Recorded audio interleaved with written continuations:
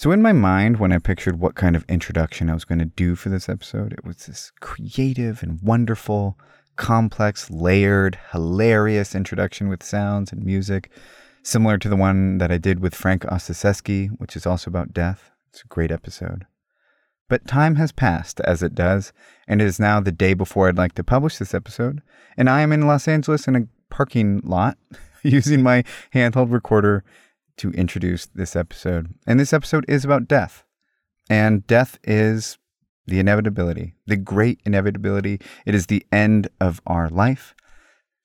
What happens next is up for debate. But let's assume that this is it, just for the sake of practicality. What you do during your time here matters. Because you are going to die. And everyone you know is also going to die. My mom's going to die. And my son is going to die. And my best friend's going to die. And I'm also going to die. And you're also going to die.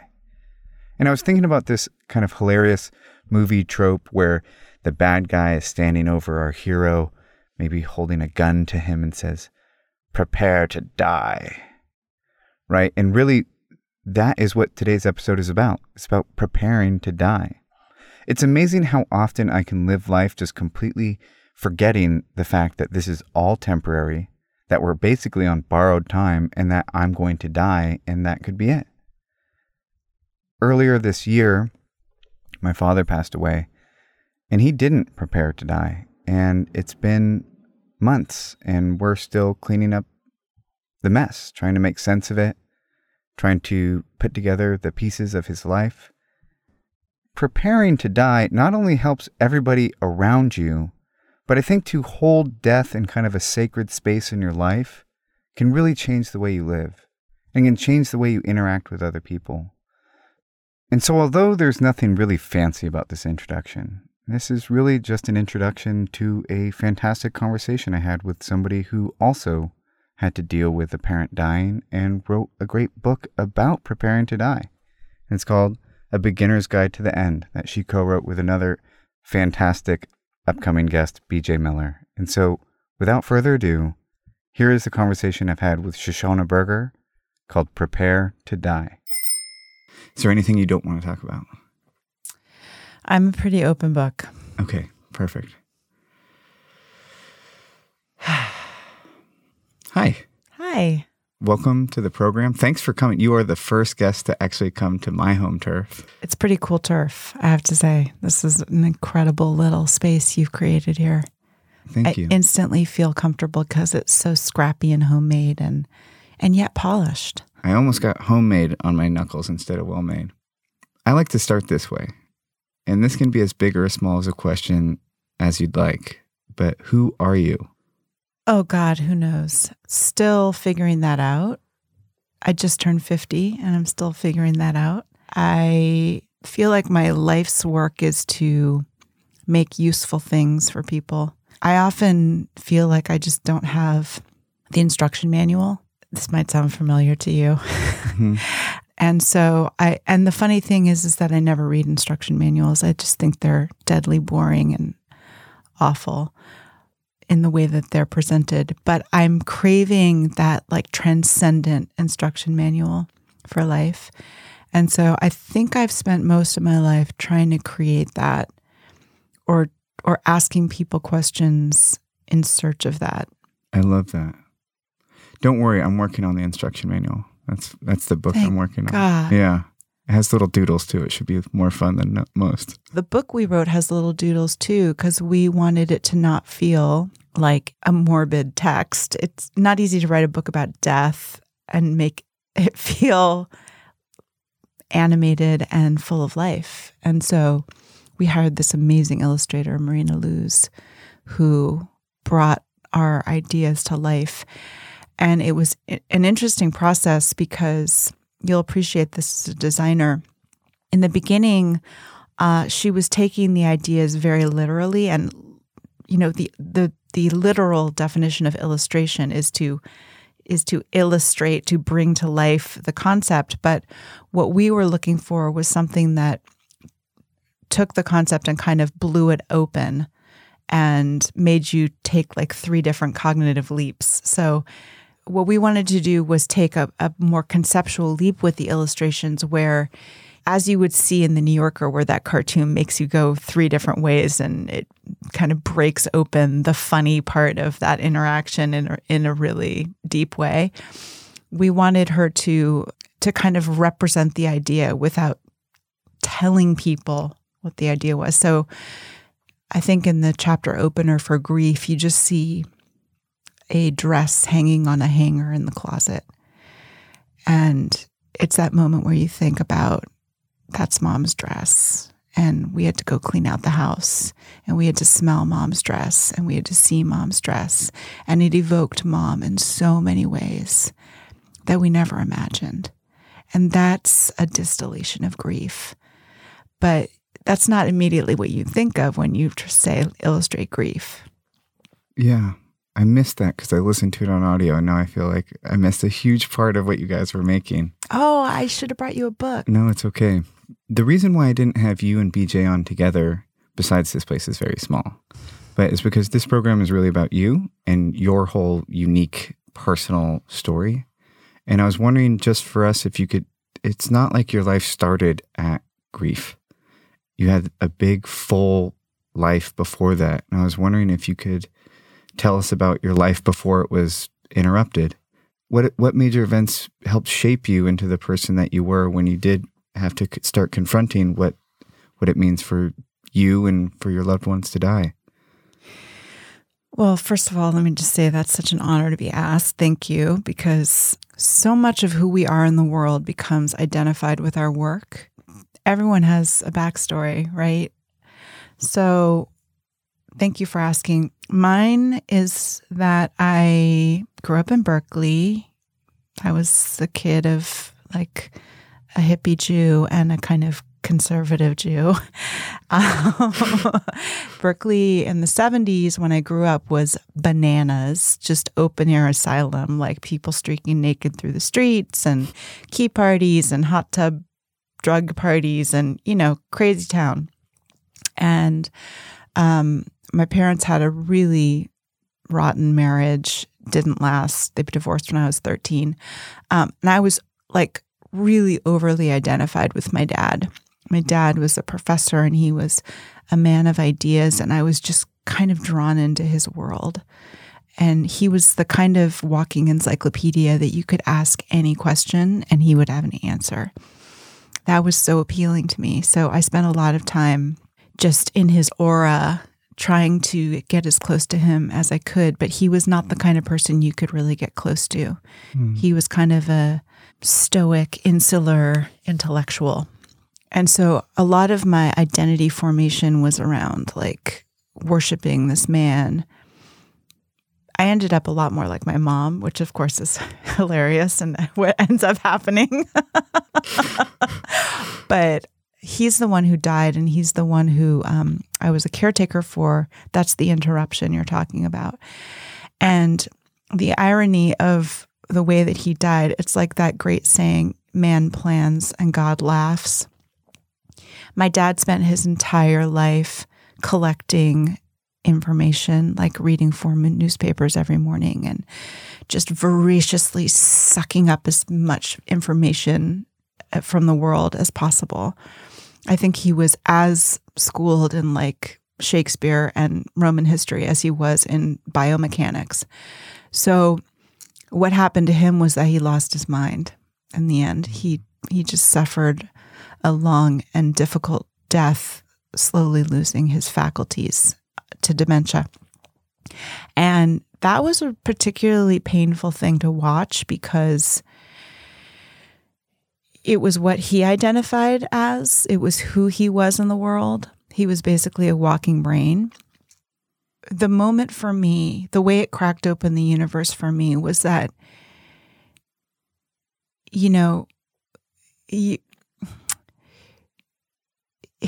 there's this notion of practicing non-attachment, and we're going to sound like very Bay Area right now, but my dad was so attached to that identity that to see that wrested away from him was really painful.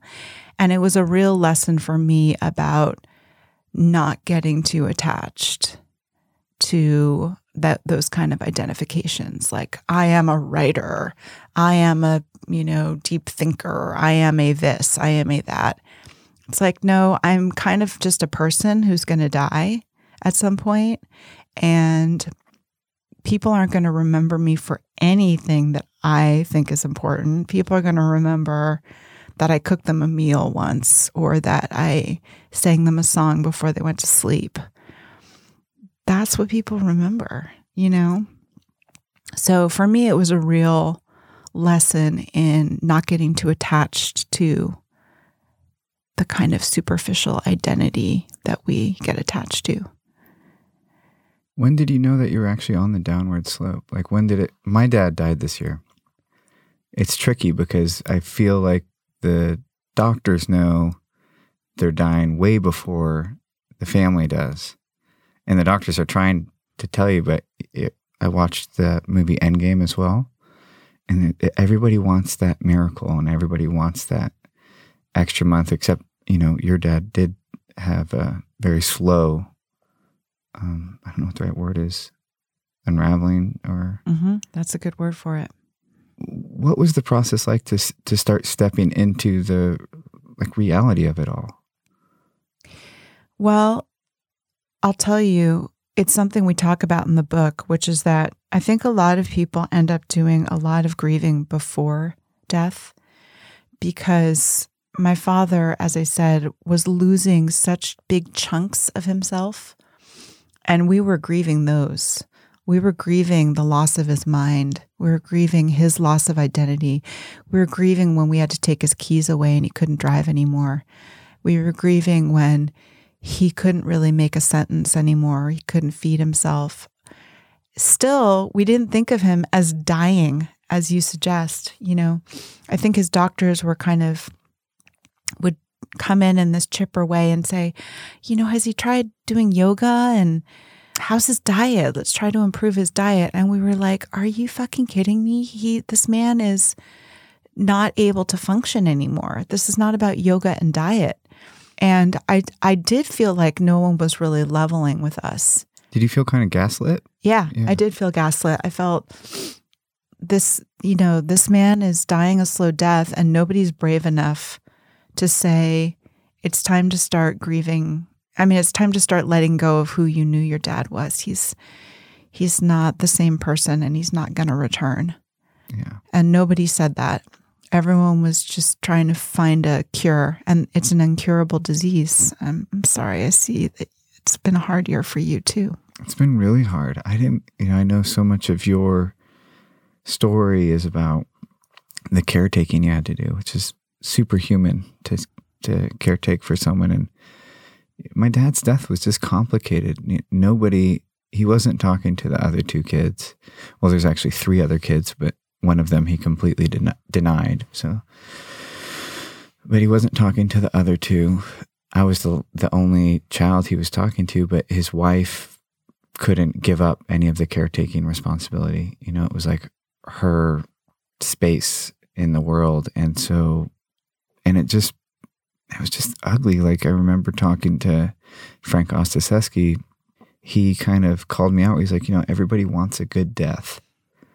And I'm not so sure that matters so much. But my dad didn't die a good death. Mm-hmm. I mean, I'm not even convinced that he lived a good life, but he clung on. You notice this kind of, with some people, you notice this natural letting go. And for me, it's always felt like, oh, wow, like the body is preparing to die and it's sending the right chemical mixture to this person to really go. And my dad fought it all the way. He had multiple myeloma, I think it's called, which is a death sentence. It's like, there's nothing you can do, really. You can do chemo, which he did, but he refused to even accept it. I remember hanging out with him, and his wife would say, "You're dying, John." And it was like in one ear and out the other. It just wasn't pretty. He, just like you talked about in your book, like, he didn't do any of the stuff. He didn't do any of it. He didn't prepare for his death. The man didn't have memorial because everything was fractured. He wouldn't let the two other kids into his life. I had no idea what was going on. His wife is under so much stress that I don't even think she had the faculties to put a memorial on or who to invite. He died with all his secrets, every single one. And the first thing I did when he died was grab my recording gear and go talk to everyone he knew to try and tell this story of this man that so many people, he had kind of done wrong, but also kind of people would like smile about it because he was so charming. And then it just turned out to be just so disappointing to really get to know all the things he had done. You know, he left 3 women to raise his kids alone. Wow. He was given a trust for his kids and he spent the whole thing, you know, which was not painful for me because I didn't know about it. It was very painful for my older brother and sister. Wow. Because they were always kind of told, yeah, there's this trust and it's going to help pay your house down and help pay your college debt.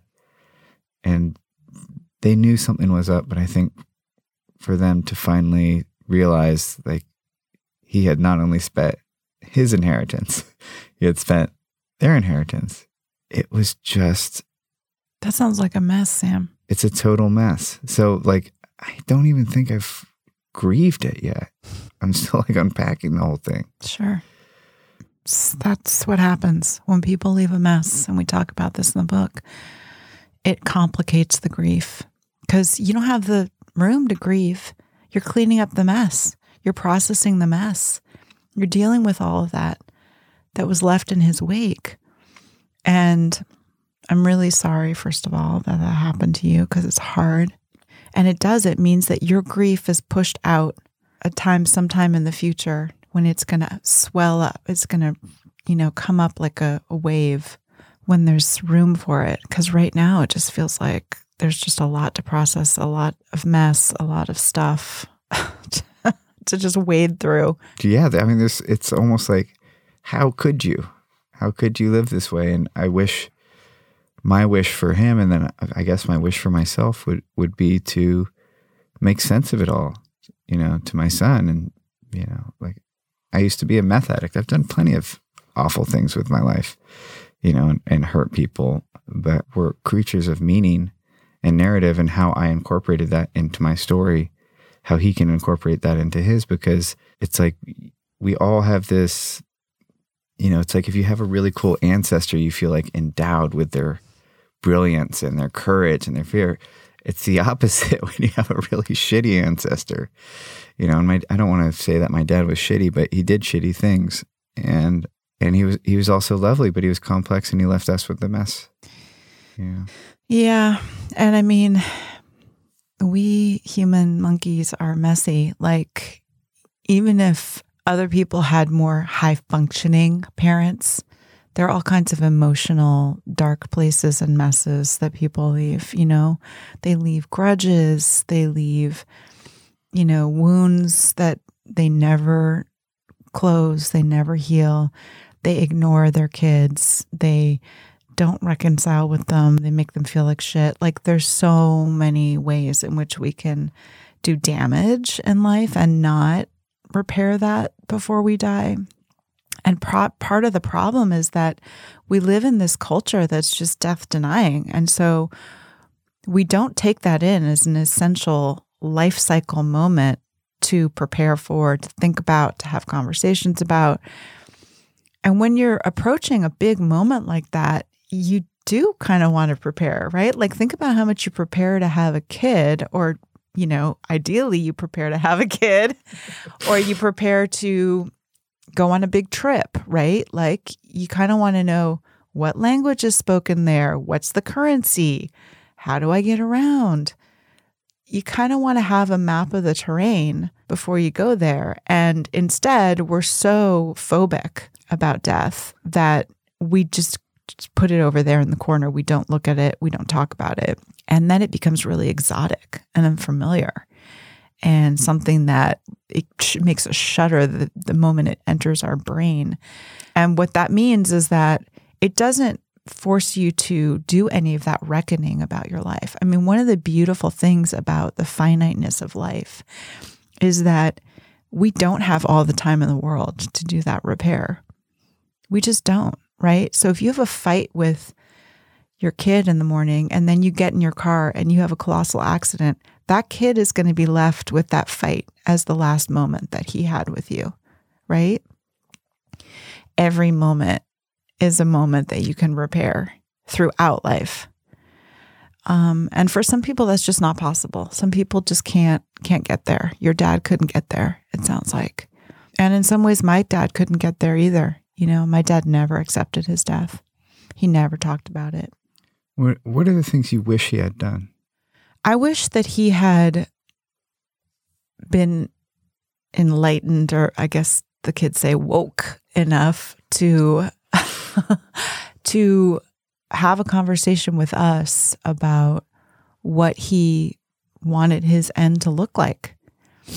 You know, like sat my sister and I down and said, look, if I can't recognize you guys and I'm completely out of it and you need to feed me and take me to the toilet, this ain't a quality life anymore. This is not how I want to live. This is not how I set out to walk the earth.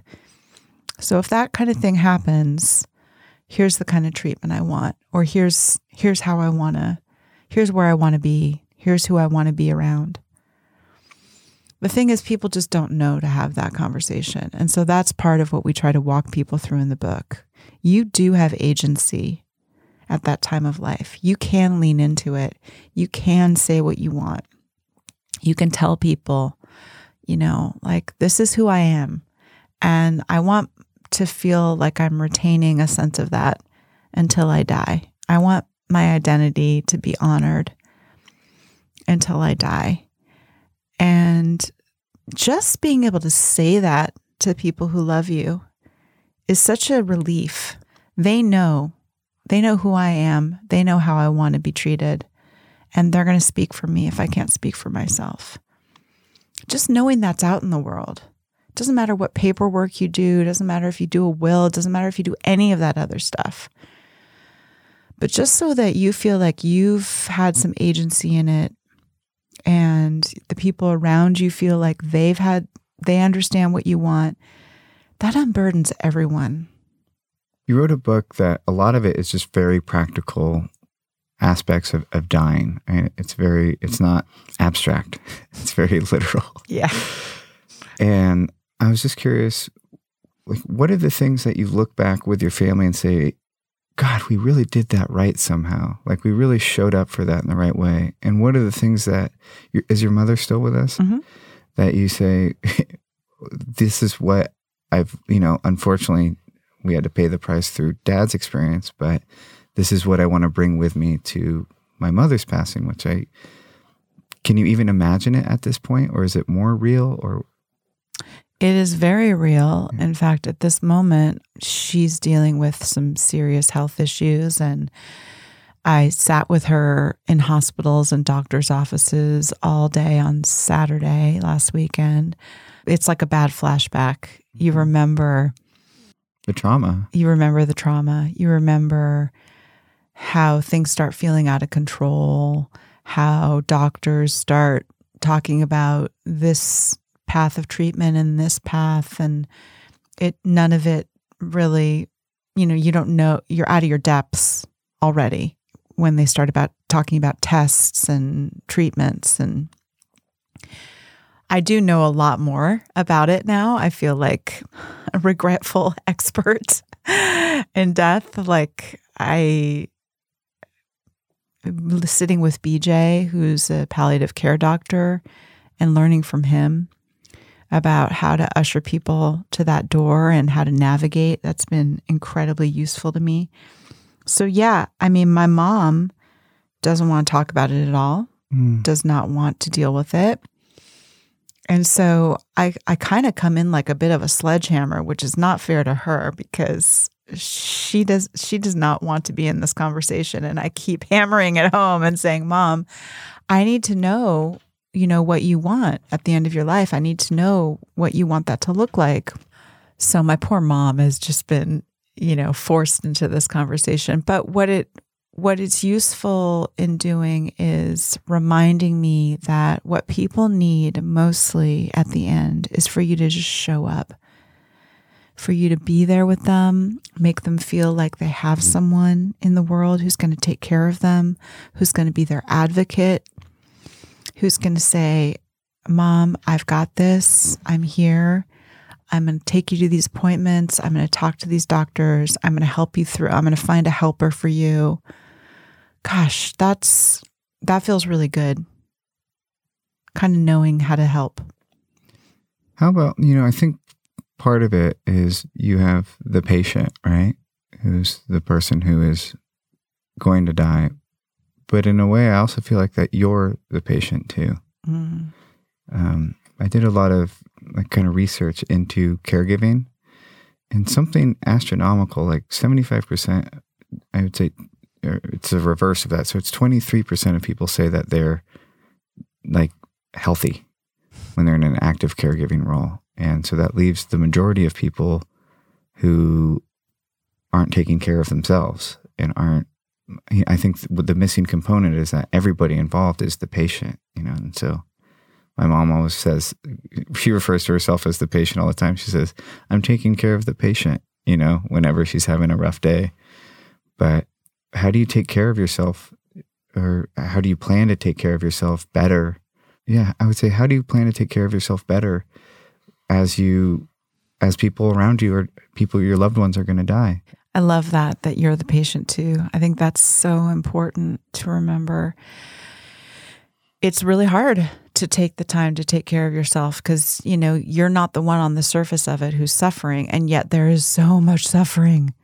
You're sacrificing in so many ways. You're having to take days out of work. There's a financial cost. You're not attending to your own needs and your own family and your own relationships. There's an emotional cost. You are not taking care of yourself physically. You're not eating well or sleeping well, or taking breaks and taking walks in nature. There are a million ways in which we become the patients when we're the caretaker. That's such an insightful comment. Again, in this book, we get super pragmatic about it. Like, here are the things available to you. You can get respite care. There is actually a benefit, a Medicare benefit, where you can call in someone to give you respite as a caregiver, and that person will be paid as a Medicare. That's a Medicare benefit. You can enlist a group of friends to start taking on small tasks so that you're not doing everything, right? Friends love to help. And sometimes it can be a big management thing, but there's so many apps and like digital solutions now for getting a bunch of people saying, okay, I'm going to do a load of laundry this week, or I'm going to go to the grocery store and get some basics, or I'm going to come and just take care of the dishes in the sink, or I'm going to, drive someone to a doctor's appointment. And just delegating and distributing the load a little bit can be a huge help. And you forget that people want to help. It makes them feel good. They feel like a saint for a moment that they've done this small task for you. And for you, it can be a game changer, feeling like I don't have to do everything. But I mean, just the flip, the reframe that you just talked about is so important, that if I don't take care of myself, I will become the patient too. Yeah. And this person is dependent on me. So it is my job to keep myself healthy and whole while I'm doing this extraordinarily demanding work. How is this, I guess, experience of becoming the expert, not only experiencing it, but then saying, you know what, I want to dive in even deeper and write a book about it. How has it informed the way you're approaching your own death? What's important to you? And what are the steps that you've taken? Even though you don't plan on dying tomorrow, what are the steps that you've taken or plan on taking to aim to die as gracefully as possible? Well, that's a big one, and it's a process because we get waylaid and burdened by all of the shit of everyday life, right? The big kind of meta thing for me is not giving a damn about small stuff that doesn't matter. Understanding that nothing at work matters. I don't care how much stress or how many achievements I'm racking up or, what's asked of me. None of that matters. Not putting things off. Like, if we want to take that trip, we're going to take that trip. If we want to go to the beach, we're going to the beach. We're not putting things off because you just never know. So, for example, I and my entire family moved to Copenhagen last year. We had always wanted to do it. We wanted to get out of Dodge. And so we were like, okay, this is it. We're doing it. And we found a way to make it happen. And I went and worked in Copenhagen and my whole family moved there. And we had this amazing experience of being in a different place, learning different things, being on bikes all year, going through seasons. We hadn't been through seasons in a long time because we're California people, lighting candles and eating, pickled herring and like all kinds of unfamiliar, cool things about living in Nordic land. I don't think I would have been as motivated to make that happen if I hadn't written this book. Everyone fantasizes like, oh, we're going to move abroad or we're going to go get that piece of land and start the commune, or we're going to finally create a room of our own at home that feels just like us. And it's hard to motivate and do it, We get so entrenched in our daily routine. But this book really taught me to look up above the skyline, look up into the universe, and remember we are specks of dust. We're here for like 5 minutes. Just fucking go for it. You have nothing to lose. Go for it. Yeah, you really have to be aware of someday because it really never happens. Someday never happens. Back when I used to I had a group of friends of, very artistic, creative people, but it was all dreaming and all fantasizing and all, well, someday I'm going to have a YouTube channel and someday I'm going to do this. And it never happened and years passed.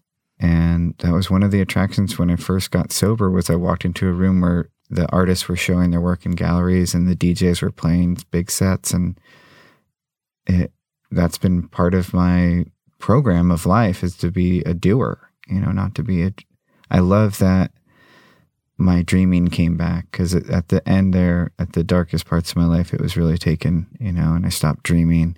I love that I've started to, especially more recently, I've started to dream really scary, courageous, unrealistic dreams. That's awesome. Many of which won't come true because they're so big. But this one's coming true. This one's coming true. Yeah. You made a podcast. I made a podcast. But I want to be a doer and I want to be a trier. What are the things that you want to do with the rest of your life here? The rest of your 5 minutes? Let's see. Write no more books. I love that you have this write the damn book piece of art that you made on the wall. I took a picture of that. It's so great. And I always felt that way my whole life. I've written one book before this, and my whole life I felt like I wanted to write. It all came from my first crush in high school. I was mad for this older senior, and he was a writer. And I remember, in high school, right? He was a writer. But he was like a very serious kind of spiritual dude. And he had this whole entourage of people who kind of followed him. He was kind of a guru even as a senior in high school. And he was pretty punk rock and so beautiful. And I totally worshiped him. And I remember we were on a date, like walking through downtown Berkeley, and he turned to me at a stop sign and he was like, "Do you write?" And I just my whole body just lit on fire. And I was like, yeah, I do.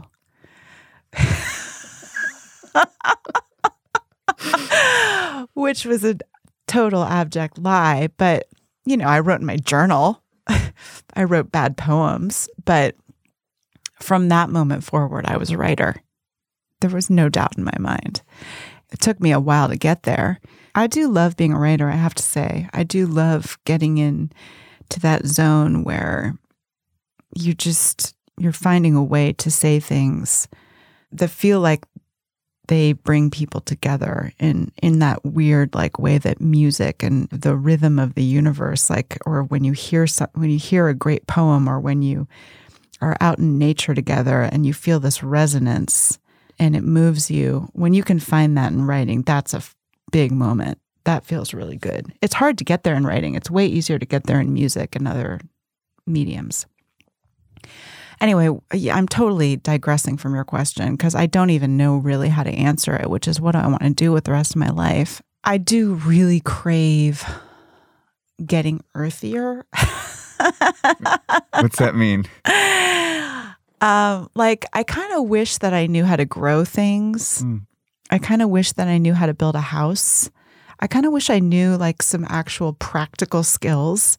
Being a writer is the most unpractical thing on the earth, right? Like when the apocalypse comes, I'm the first to go because maybe I can start a fire, but I'm not sure. They might keep you around. It's the village storyteller. The village scribe. I love it. Well, I would like to be able to grow things. I would like to have some land. I would like to have some dogs. I would like to see my children become whole human beings and fall in love and find the work that makes them happy. That feels really important to me. But, it's really not so much about me anymore at this midpoint life. I mean, I'm probably way past midpoint, but I like to think of it as midpoint.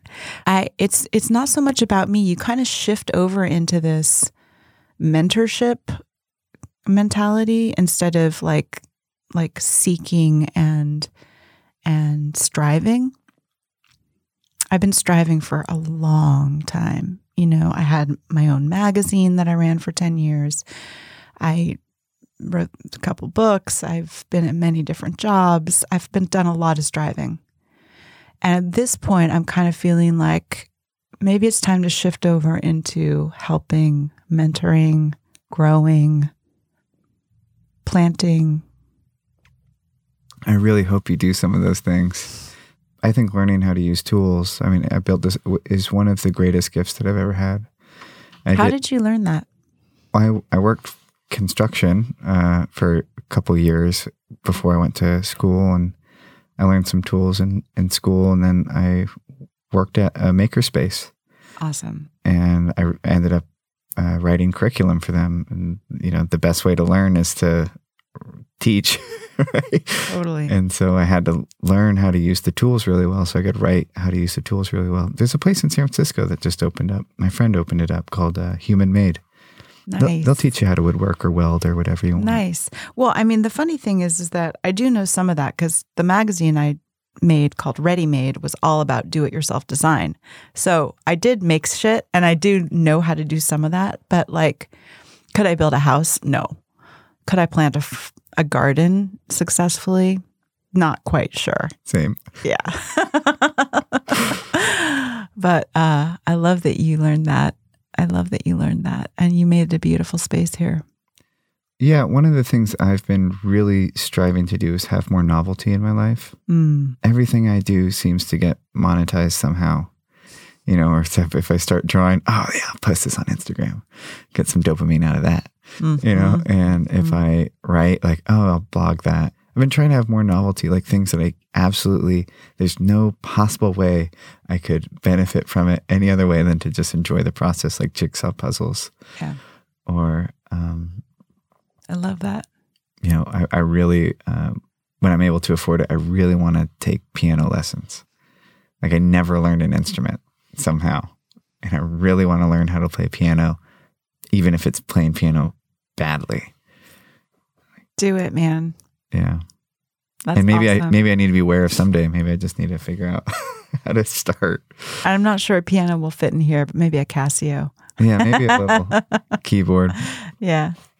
I guess we sort of answered how you want to live and not waiting for stuff. But what are the biggest takeaways of this project? You wrote a book, you wanted to share this experience with others, and you wanted to get it out as far and wide as you can. What are the top things that you wish you could just run around with a megaphone and tell people? I would use that megaphone to say, wake up, people. It'd be fun to have a billboard in San Francisco that just said, wake up. Just a white billboard, black lettering, wake up. I just feel like we sleepwalk through a lot of our life. That's comfortable. And waking up is not comfortable. And I think BJ can tell you a story about his wake-up call, his accident that was profound and shifted the course of his life. I think so often we just wake up really late in life. It's like that phrase, youth is squandered on the young. Yeah. We don't realize, one, the damage we're doing to others and to ourselves. We don't realize that we don't have infinite time here. We don't realize that kindness and love are the only way to live on this earth. We think inconsequential things matter. I mean, that sounds really preachy. I'm just realizing wake up sounds like, oh, I have all the answers, which I certainly do not. I just think that sometimes people need to be shaken out of a kind of stupor that is very comfortable, but just not serving them and not serving the people around them because they're just not really living, you know? I don't think it sounds preachy to wake up. One of the things that I'm exploring in my writing these days is that we're programmed to sleep as humans. We're made to build routine, and that if you get out of bed, if you not really wake up, but if you become conscious and you get out of bed and you make coffee every morning and then you do this, this, and this, slowly they'll use less brain power and you'll be less mindful of them and aware of them, because that's how you save calories, right? And our bodies are these survival machines. Without realizing it, our bodies are trying to get us to just be as asleep as possible, because that's what's efficient. That's exactly right. But the fact is that we're not living in caves anymore. No, we don't need to preserve all those calories, so we can go grab a juice at the local juice bar and fuel up on calories. Yeah, that's exactly right. And in some ways, our biology has not caught up to the quantum leaps in cultural progress, where we have just an abundance available to us. And our biology hasn't caught up, right? So we're still conserving calories. We're still sleeping and routining through our days. And the fact is we have so much more capacity, And we're afraid of missing deadlines with the fear that a giant cat will kill us. We have these fear responses that haven't caught up either. Exactly. Yeah, and the same is true about death, right? Like monkey brain, limbic brain is just trying to avoid death at all costs, right? Death does nothing for evolution. Death is not good for us. So we will do anything to survive. And that's a totally natural, hardwired instinct, and nothing in this book is saying that, we're not trying to eradicate your fear of death or eradicate that survival instinct. We're just saying you also need to kind of come to grips with the fact that we're all going to the same place. Yeah. Silicon Valley has, despite trying, not found that magic pill yet. I don't think they will. I think it's a new fountain of youth. Which maybe they'll figure out how to keep us alive longer, but we may be prettier for longer. Definitely prettier for longer. Depends on what you think is pretty, I guess. Indeed. Do you have a DNR? I do. Yeah. Yeah. And mine is... that's a do not resuscitate. Right. For people who don't know. Right. Yeah. So the DNR is actually the hospital kind of paperwork. What you have as a consumer, just like walking around in the world, is an advanced healthcare directive. That's where you state your wishes about what you want for treatment should you have a big medical event like a heart attack, or should you have a chronic and debilitating disease. And then you also, in that document, elect a healthcare agent, meaning someone you trust to speak for you. So if you go out there and a bus runs you over or a big cat gets you and you can't speak for yourself in the hospital, who's going to show up at the bedside and talk to the doctors and direct your treatment? And sometimes that's not the person who you love most in the world, because sometimes that person wants to keep you alive at all costs and can't make those decisions that you want them to make. Yeah, I have a feeling my loved ones would want to keep me alive more than I would want to be alive. Because I've just read how horrible it is to come back from CPR. Like something like 3% of people are normal after that. Yeah. Most people have significant brain damage, or defibrillator seems okay, I guess. Yeah. And, it's really hard to transport yourself into that situation, right? And to actually know what you would want. None of us can really beam ourselves there. We just don't have that Star Trek power yet. So we have to use our imagination, and we have to be really tuned into our gut and say to the people that we love, look, if the doctors are saying that I am beyond repair, if I am seeming like I am beyond repair, if I cannot communicate and there looks like there's a little chance of my survival, don't have someone pounding my chest. Mm-hmm. That does not feel good. It doesn't look good to anyone in the room. It's hard for doctors. It's hard for the patient. There's some gruesome stories about doctors training on patients who are far beyond any chance of revival, and giving them, pounding their chest for 20 minutes. That's not good for anyone. That's not humane. Yeah. I like to end this way. Normally it's really obvious where to anchor this question, but again, you're so much more than end of life expert. So I really want to leave this open-ended, but maybe you could cue us in on where it is. I like to say, if I could hand you a phone and at your most vulnerable, your greatest time of need for good counsel would reach you. So you'd pick up this phone, and on the other line would be you when you really needed to hear this message. What would you tell that younger woman who's going to become the woman that you are today? And when would it be? I think about this a lot, actually.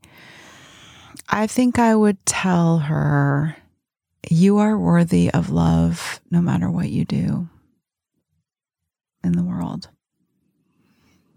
You are worthy of love. I think you grow up often thinking that you have to do things to get love. Mm-hmm. You have to be a certain way. You have to achieve certain things.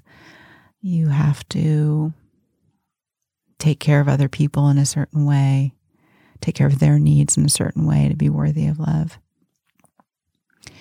And I think it's taken me until now to really just allow myself to be worthy of love without any of that.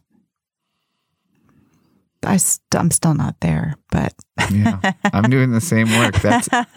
That's a photo of me, and I talked to him he knew. What a beauty.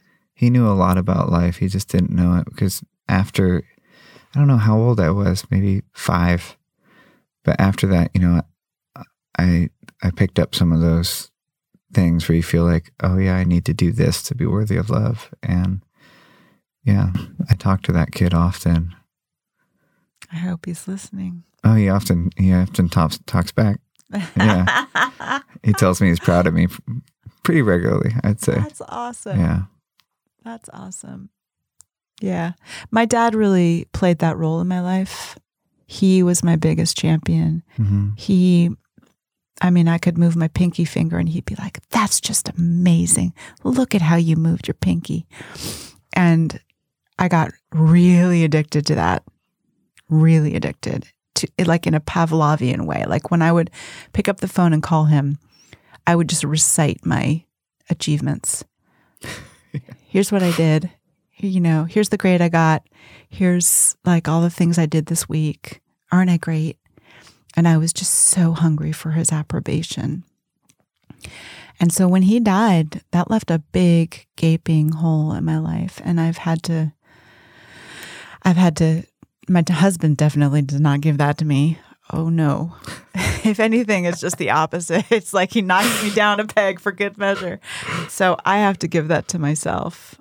Yeah. And it's a long journey and a long lesson. It sounds like a beautiful journey.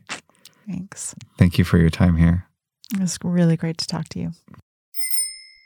Hey, so that's the end of this conversation. But if you don't want the conversation to end, you can follow us on social media on almost every platform. We're at hellohumans.co, except for Twitter, which has an _co. Our website is hellohumans.co. We have great stories, videos, and the episodes live there as well.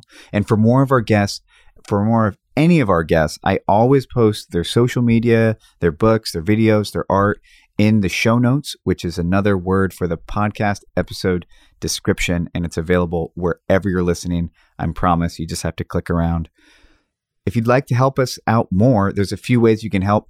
Please share this podcast with your friends or people that you think would get value out of it. Writing us a review on iTunes is incredibly helpful for our ratings.